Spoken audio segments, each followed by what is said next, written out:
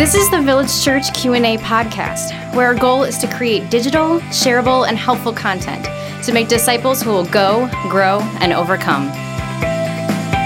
Hey, Village Church. Welcome back to the Village Church Q&A podcast. Pastor Tim and Pastor Michael with you. Listeners, we have 3 favors to ask of you. First, we want you to submit a question. You can do that in one of 3 ways. I'm going to give you a third way here in just a second.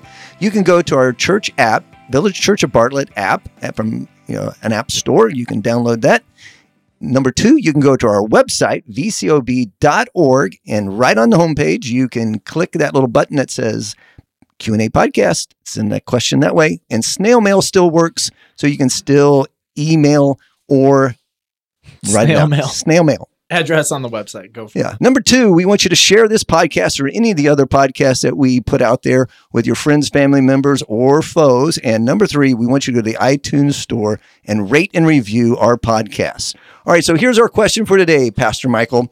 What is sin and why is it such a big deal? Sin is 2 things. Sin is a condition and sin is a behavior. Yes, sir. Really important to make a distinction.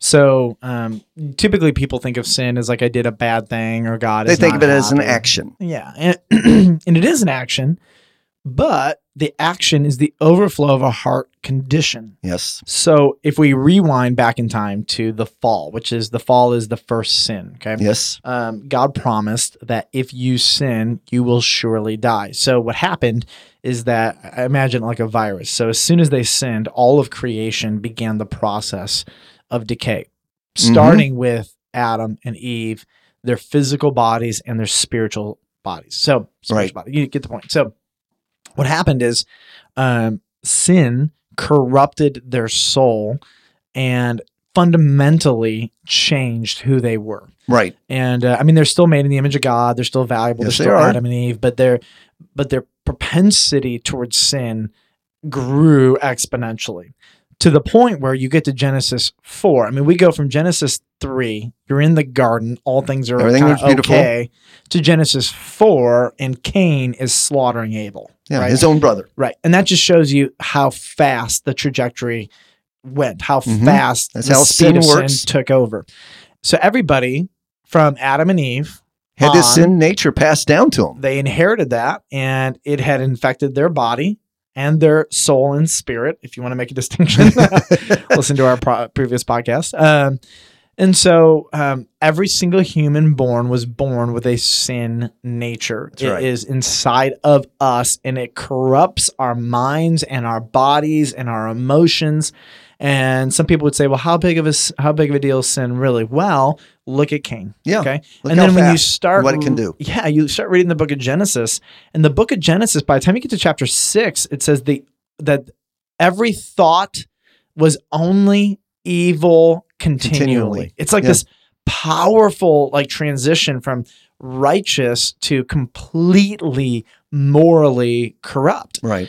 And that's one of the main points that the narrative of Genesis is trying to communicate to us, is that sin is so bad that it fully, thoroughly corrupts humanity, and that unless God comes in and gives law, then we are going to be fundamentally killing each other morally, spiritually, physically, whatever.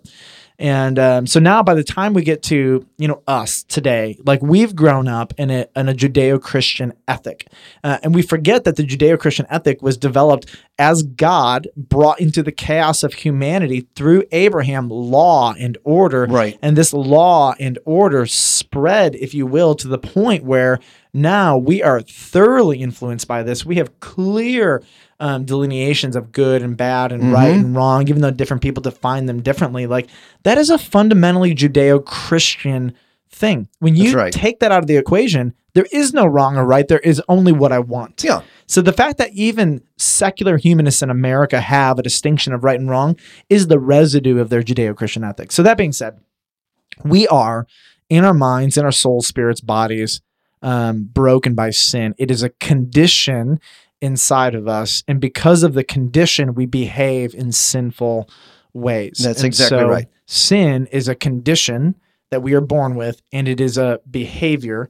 1 John chapter 3, verse 4 says, everyone who makes a practice of sinning also practices lawlessness because sin is lawlessness.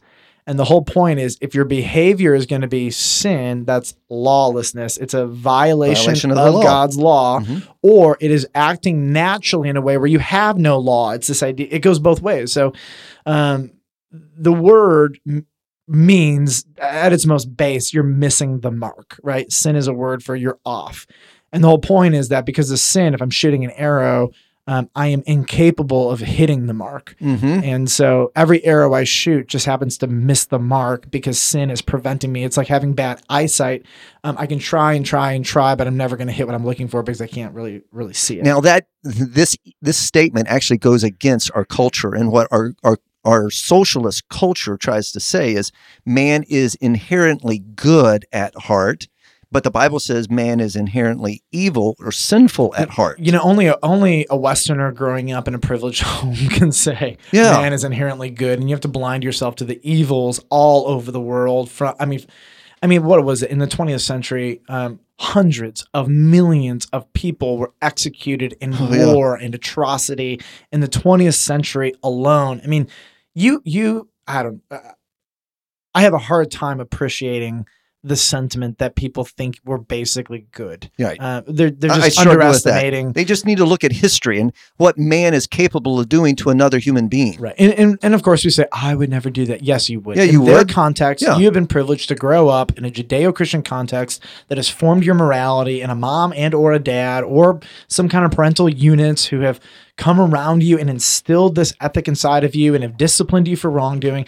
If you grew up in a different era, in a different time, you would do exactly what many of these people have done. The only difference is you have not grown up in that culture. That's right. It just shows the power of culture and also the power of a family unit with a basis of a Judeo-Christian ethic, which raises functional human beings if done semi-well. We as Christians, we believe, because the Bible teaches, that sin is a very, very big deal. The pop culture idea is that, why is it even a big deal?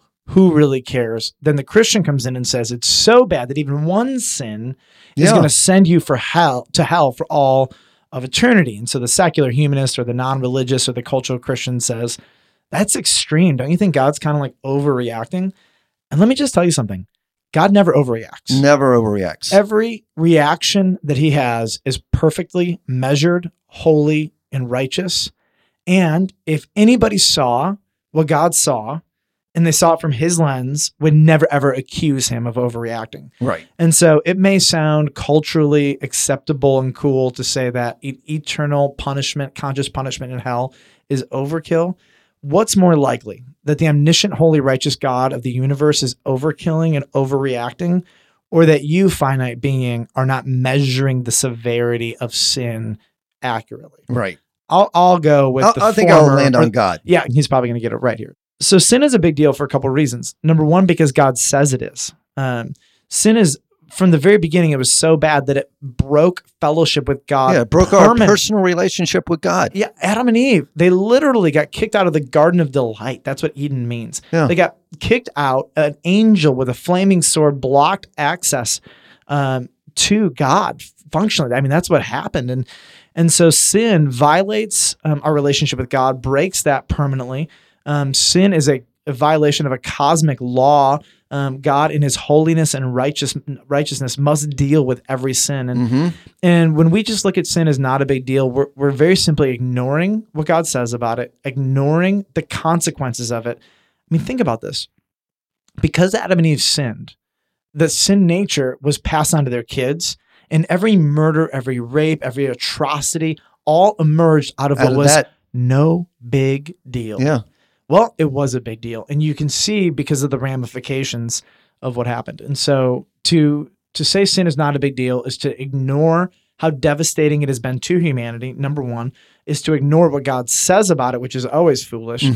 And so here's, I think, a big picture. What is sin? It's a condition and a behavior. Why is it such a big deal? Because God says it is.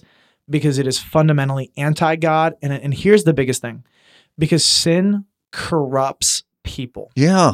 It's like cancer. It's small, but it grows quick. It grows very quickly, and it just encompasses the entire person. It does. And that's what people don't get. They think, I can handle this. It's not going to be that big of a deal. But we forget sin is way more powerful. It is so powerful that the only thing that could overcome it was the death of God himself on the cross and the power of God through God taking residence inside of us. I mean, it's that powerful that there is no overcoming sin unless you have the Holy Spirit of God inside of you. That is how powerful of a force it really is. And so we say, oh, it's just this, or oh, it's just that.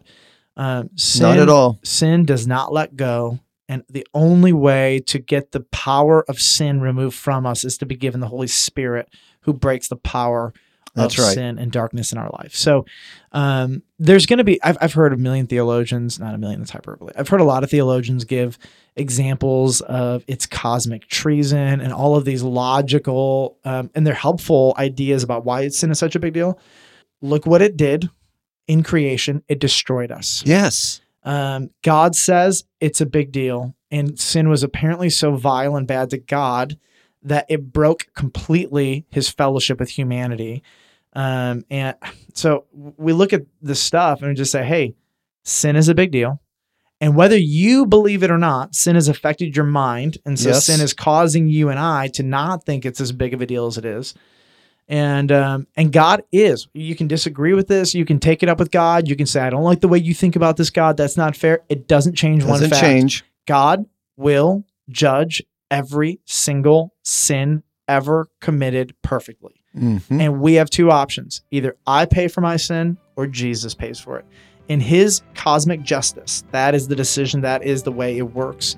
Either I pay for it in hell, or I trust in Jesus and ask him to forgive me, and he pays for my sin on the cross. That's right. So either way, I'm going to take Jesus. But that being said, it is an enormous deal. So much so that Jesus had to die for it. Listeners, thanks for joining us today. We hope this has been helpful on how big sin is and what a big deal it is. Please come back next time when we answer the question, why did God find it fit to create spiders, roaches, cicadas, and other nasty creatures to live among us?